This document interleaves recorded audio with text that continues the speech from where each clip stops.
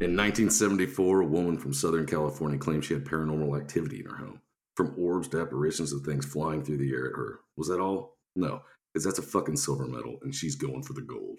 She claims that two small apparitions would hold her down, while a larger one would actually rape her. Hold on while we cut into Doris Bither and the entity haunting. And hello, Mr. Fancy Pants. It's evil! Don't touch it! It's alive! I was you. They're coming to get you by the power of Christ. This is Me? Hello, Mr. Fancy Pants.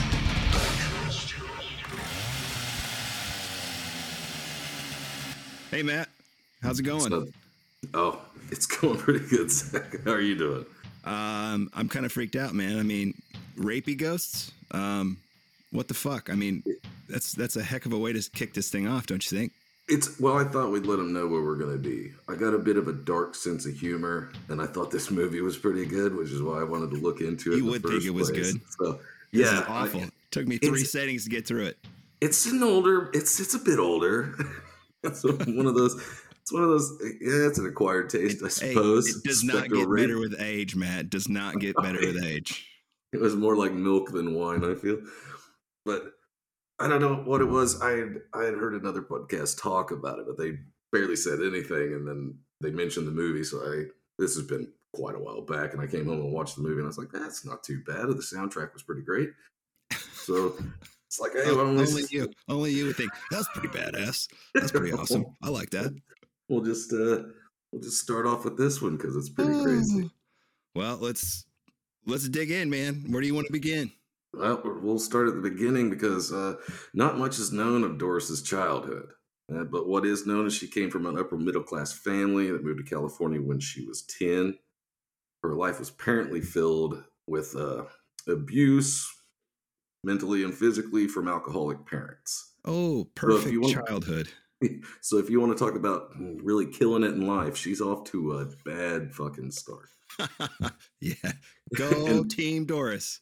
Yes. And things did not get better later on because many of her relationships were also filled with abuse. And I don't know if that's how she thought things were supposed to be or if that's just how everything worked out.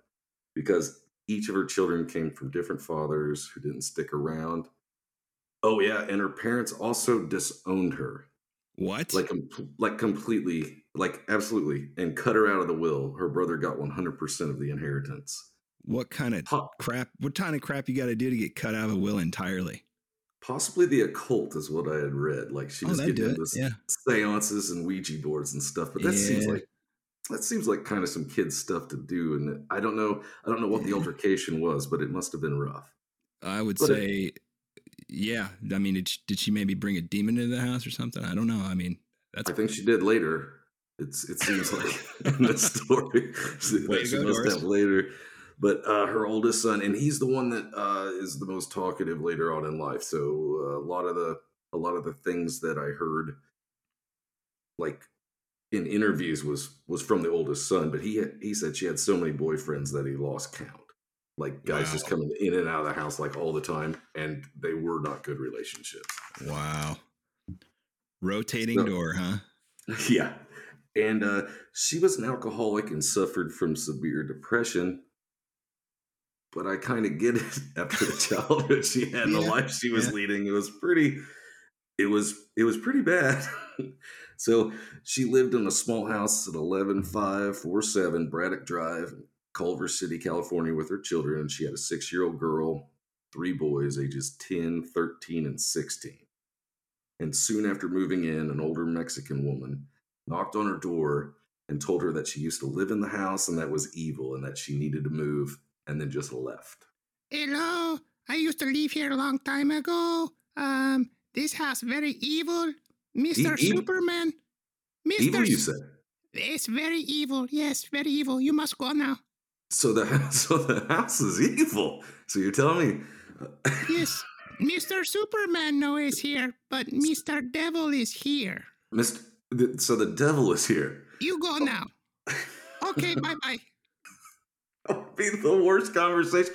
I've lived in this house for about 12 years, and if some woman came to the door and told me that during the day, I'd be like, she's lost her fucking mind. There's some nothing crazy going on lady. here. Yeah. But then in the middle of the night, every little bump, like, yeah. So yeah, that's the devil. I'm pretty fucked here. I told you the devil, go. You go now. Or hear that voice while you're trying to sleep. So Doris, she happened upon parapsychologist Dr. Barry Taff and his associate Carrie Gaynor at a bookstore where she overheard them talking about a case they had been working on. Now, some people say that it was Gaynor that she met in the bookstore, and then he later gave the info and met up with the other guy, and then they went, correct? Yeah, and then I also read that it wasn't even her; it was one of her friends that overheard him and said that she knew a lady. And then I also heard that there was a sheepdog that overheard and went. There were so many sheepdogs, many of them that were. I don't know. But Taft and Gaynor were from UCLA, and Taft's first thoughts about this was going to be an open shut case. It was probably a mental disorder. He was going to go in there and check things out, because when they first showed up, Taft said that Doris's deteriorating mental health had left her unable to perform motherly tasks. So this caused many problems with her son, especially the eldest. Because the kid said that while this investigation, it was right about 2 months of investigation, right, that the kids hated it. Because they said that after the investigators would leave, like, the house would come alive. Right. So way more people than her had experienced and seen stuff in the house, but when the investigation was going on, they couldn't catch much, or they didn't get many things. But as soon as they leave, the house would get pissed. Yeah, apparently. But now this house, did they not say that it was condemned? Not once, twice, but two times. Two times condemned, and apparently it was just a shithole. But you're a single mother of 4. What are you going to do? You know? I don't know, man. So he didn't know it would be the biggest case of his life going into it. So, he thought it would just. He just kind of was going to brush this one off. Yeah, and then, once she explained to them everything that was going on, it's almost impossible to prove ghosts in the first place. And how are you supposed to prove spectral rape? You can't. How are you supposed to? Ghost babies. Easy. Ghost babies. That's claimed later on, or the beginning of them, anyway. But then they seen the bruises on her inner thighs after she explained things. So they thought, you could rack that up. I mean, Doris is under the influence of, I don't know, what she drink? Beer? Is it beer? Oh, no. Oh, yeah, beer. Okay. Yeah, mostly beer. But she didn't have a few. She was shit hammered. Okay. Most of the time. So, you could bump into anything. Bruise yourself, yeah. Yeah. But they also said that they experienced some things in the house, apparently a fuse box had blown off the wall and flew through the air at Doris, and they claim to have witnessed this. I would go with bad plumbing. I don't know. That's pretty wacky. Yeah, that's. So I don't know. A candelabra was thrown at her. Wild stuff. It sure is. A candelabra was thrown at her, and that the kids said that when they'd walk up and down the hall in the middle of the night, they experienced bumping into, they was bumping into somebody that wasn't there. Right. Okay. Yeah. Now, if Doris said that, I'd be like, well, yeah, but you're probably bouncing off the walls as you're going down anyway. But if you're the bouncing kids off the walls, literally, and anyway, yeah. Yeah, and I think so. They were talking about a poltergeist type entity, and that her childhood and her adulthood would feed into that, because a lot of people say poltergeist would feed off emotions or feelings, right? And if you're looking for depression, sadness, and anger, then she's a fucking lithium-ion battery for them to feed off of. Because 0 to 60 in 2.3 seconds. Because everything that she was going through was just terrible. And then most of the people that seen the apparitions claim they were just like a mist. Right. It was like a mist of a man, but she claimed that they were Asian men. Asian? They were Asian? I don't know how she knew that if you couldn't see their faces, but she apparently did. Well, I mean, we won't go there. But the kids witnessed the entity so often that they named one of them Mr. Who's It. Mr. Who's what? Mr. Who's It. Mr. Who's It. Yeah. So if I just went like to a friend's house and their children came up and they said, "Have you seen Mr. Who's It?" I'd be, "What? Who? Mr. Who's It? He's standing right there." And I, oh shit. Okay. Well, I'm leaving immediately. Much better title for a movie too, by the way, right? Yeah, definitely. I agree. Because the entity's pretty solid, but Mr. Who's It? Oh man, that just screams. It's got a ring to it, like, Freddy, Jason, Chucky, Mr. Who's It, the Candyman. Yeah, I mean, that's what I would have gone with. I like it way better. But the team set up and brought in high-speed cameras and photographers waiting to capture something on tape. The team of investigators and their equipment were set up in a small bedroom, as well as Doris. They were cramped and wanting to see some paranormal activity. What I have read in many things was all the way from 24 people to 30 plus. We're talking about a tiny little bungalow house, right? Yep, in a tiny little bedroom. And I don't know a lot about 1974 ghost capturing equipment, but I'm assuming it's large and puts off a lot of heat. Yes, I would think so too. But they said the bedroom was ice cold, even though she didn't have air conditioning. Well, I mean, at least there's that. I mean, this is the summer, right? Yeah, and they did say they caught orbs because they said they were fist size and like a greenish yellow. And so they put up these black poster boards all around the bedroom and on the ceiling and used white duct tape to try to make like a grid so they could see where things were going. So they were seeing them, but weren't catching them on camera. I mean, there's a couple photos of orbs. You could call bullshit on that, though. I mean, yeah, there was a couple photos of orbs, but they said it was a shithole house, so it could have been dust particles, and who knows.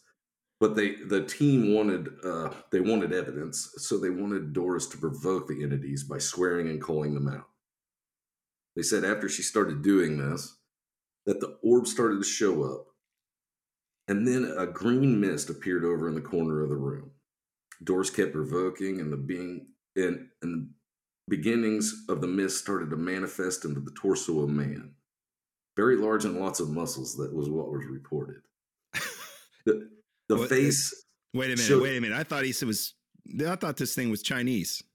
Asian. We don't know which type of Asian, but it could... I don't know. They said it was very muscular, so they could tell it was a man just by the body shape, but they couldn't see any details in the face whatsoever. And it didn't matter how many high-speed cameras they had set up, the team was never able to capture anything that they were seeing. So but the one thing that they took some Polaroids. There were some Polaroid pictures, but that wasn't Doris in those pictures. That was it was Doris's psychic friend Candy, and she would say, "The entity's right in front of me," and they'd take a picture, and it was like blurred out. And then, nope, it's leaving. They'd take a picture. Well, they were saying they were like within like 30 seconds of each other. Really? But who knows? They also said it was Doris. So, but Frank Delfiletta was there also, and he was the author of the book and the movie. He wrote the screenplay, right? Yeah. Yeah, and he was there for this investigation. And they apparently were there for over 10 weeks. Wow, that's a long time to have that many people in your house.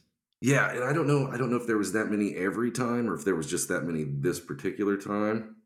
Yeah. But I can picture it if it's like 10 weeks. I've pictured like Taft being like a good dude most of the time, but you're spending 10 weeks in like a terrible house that you don't want to be in, right? Right. So I can imagine no, I understand, but listen, I am a professional. And I am here for you, 100% here for you. I mean, I'm a doctor, for Christ's sake. Okay? So what I'm going to need is you to get your ass over here and drink these Budweisers. I need some proof, Doris. Come on, Doris, let's get hammered. Something like that. And now, a word from our sponsor. You want to see some paranormal shit? Drink Doris beer. Drink Doris beer. Where it's not even beer. It's Everclear in a can. Drink Doris beer. Hell, if you got enough cans of it and need to run up to the store to get more, you can pour it in your gas tank. It'll power your fucking truck. Doris beer. You want to get fucked by some weird-ass fucking ghosts? Doris beer. Strap in, motherfucker. Get you some Doris beer. Doris beer. Available at fine retailers everywhere. But the most famous photo is the one of Doris sitting on the bed with the ark above her head. And that went to a magazine where they actually printed it because they said it was viable because it was smooth, even though there was a corner in the room and it didn't take the shape of the corner. But it could also be lens flare because the lens flare camera's round. But it was and then like a modern photography magazine or something like that. I can't remember the exact publication it was in, but it was right along those lines.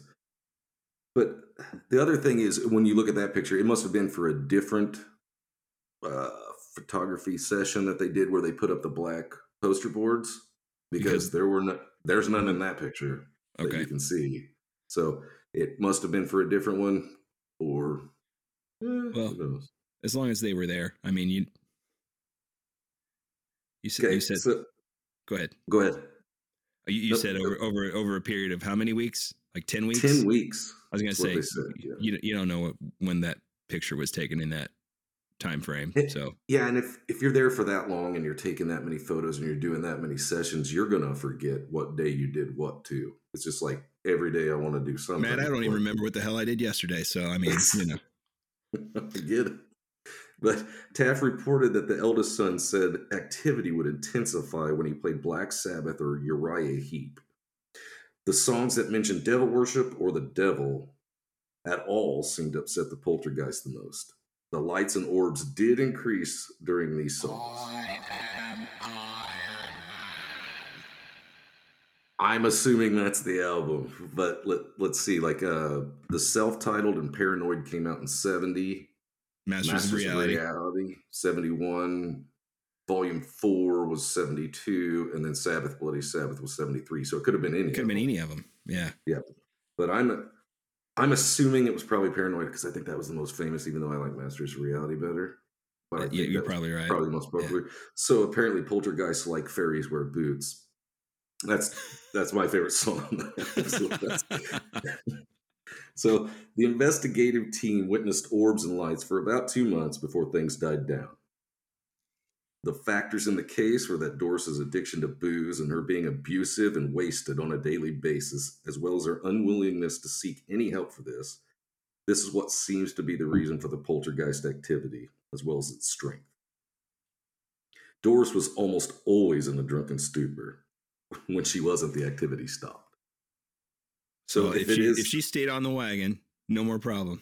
Yeah, but if she was. But that's another thing that leads me to believe why Gaynor was probably showing up with like an iced down case of beer. You know, what I mean? Like, hey, Doris brought you a present. Let's record some shit. Let's tie it on. Mm-hmm. So Taft reported that Doris moved from Culver City to Carson City, California, then from Carson to San Bernardino, then to Texas, then back again to San Bernardino. And Doris reported that the phenomenon followed her. Doris even reported the neighbors would experience activity. So even the neighbors, eh? Yeah. So it was like her eldest son said that they did report like activity throughout their lives. They thought things were happening, but it got bad when they moved into that house, and apparently it just kept following. Oh wow. Doris even reported the entity had impregnated her, but the doctor's tests were negative. The doctor's tests were negative. You are not the father. So she was suffering from ectopic or hysterical pregnancy. Which is... Bitch done lost her mind. I think with as bad as everything had went in her life and just, being shit hammered constantly, that But Doris said that these things happened to her for the rest of her life. She said these things happened to her for the rest of her life, though in her later years she refused to do any interviews. And she passed away in 1999. Since then, her eldest son has done a few interviews. So, I read a couple of those, and where he stated that no, the house was not condemned, but Gaynor said that no, indeed it was condemned twice. And what else did I hear that I didn't hear you say? During their initial investigation, I believe a pan or a skillet, something flew at them from out of the cabinet, and they investigated to make sure that there wasn't a kid in there or some wire or spring or anything, fishing line or something. Yeah. And they couldn't find anything. Yeah, and then in some of her other homes that she lived in, she would set up a microphone while they were still in touch with her, and they said they could hear heavy breathing and footsteps up to it until the microphone was unplugged. Yep. And then at one point during the Gaynor investigation, I believe they had a microphone hooked up, and they heard something similar to that until the recorder turned itself off. Yeah, that's what they said. Yeah. Yeah. And then in that one big meeting where they had like the 30 plus people in there or whatever, they said after how the F do you fit that many people in that house, man? You just don't. You don't. I don't understand it. I don't understand how it works. But they said one of the investigators passed out. I mean, I doubt it was from fear. Were they midgets? I mean, I doubt it was from fear. Were they Asian? They must have been. 3 of them were, apparently. They said one of the investigators passed out, but I'm thinking that's due to lack of fucking oxygen. It's probably you're all sitting there in that crazy situation. I couldn't even understand. If you've got, what are they moving in and out? How are you even? They would have to be. I mean, you wouldn't have anything caught on audio if you've got 30 people in there. How would you distinguish one thing from another with that many people? There's nothing you could do. And that, folks, is why you don't ghost hunt with more than 2 or 3 people. Yeah. You only need a couple. So there was a 1978 book and a 1982 movie that we talked about. That was earlier. Horrible. I didn't think it was horrible. I didn't like the ending. Well, they had nowhere else to go because that is basically the story, but they had nowhere else to go, so they had to do something with it. So the ending got a little bit, but I think they did a decent job on making it tough to watch, as if that was happening. They definitely did that. Yeah. Because, like I said, 3 settings. It took me 3 sittings to get through it. It was just, number one, it's tough material to grasp. The rape aspect of it was way scarier than the poltergeist part of it. Yeah. Oh yeah. And then the concept of that dates all the way back to the time of ancient Greek literature, and modern scientists have linked this phenomenon to sleep paralysis. And they said this affects about 20% of the population, and it occurs when you're like partly awake and partly in REM cycle. Like I've heard so many stories about how, it's like what they call it, the old hag. Yes, the old syndrome hag. Or where you see, and then a lot of like shadow people are supposed to be linked to sleep paralysis, where you're kind of awake but you can't move because your body shuts down when you're sleeping, so you don't hurt yourself. So you're caught right in it. But Brian Harris is the eldest son, and he said in an interview in 2009, it was like if a man was standing in front of my mother and would start to beat her. Imagine a woman being beaten. You couldn't see her being picked up and thrown around.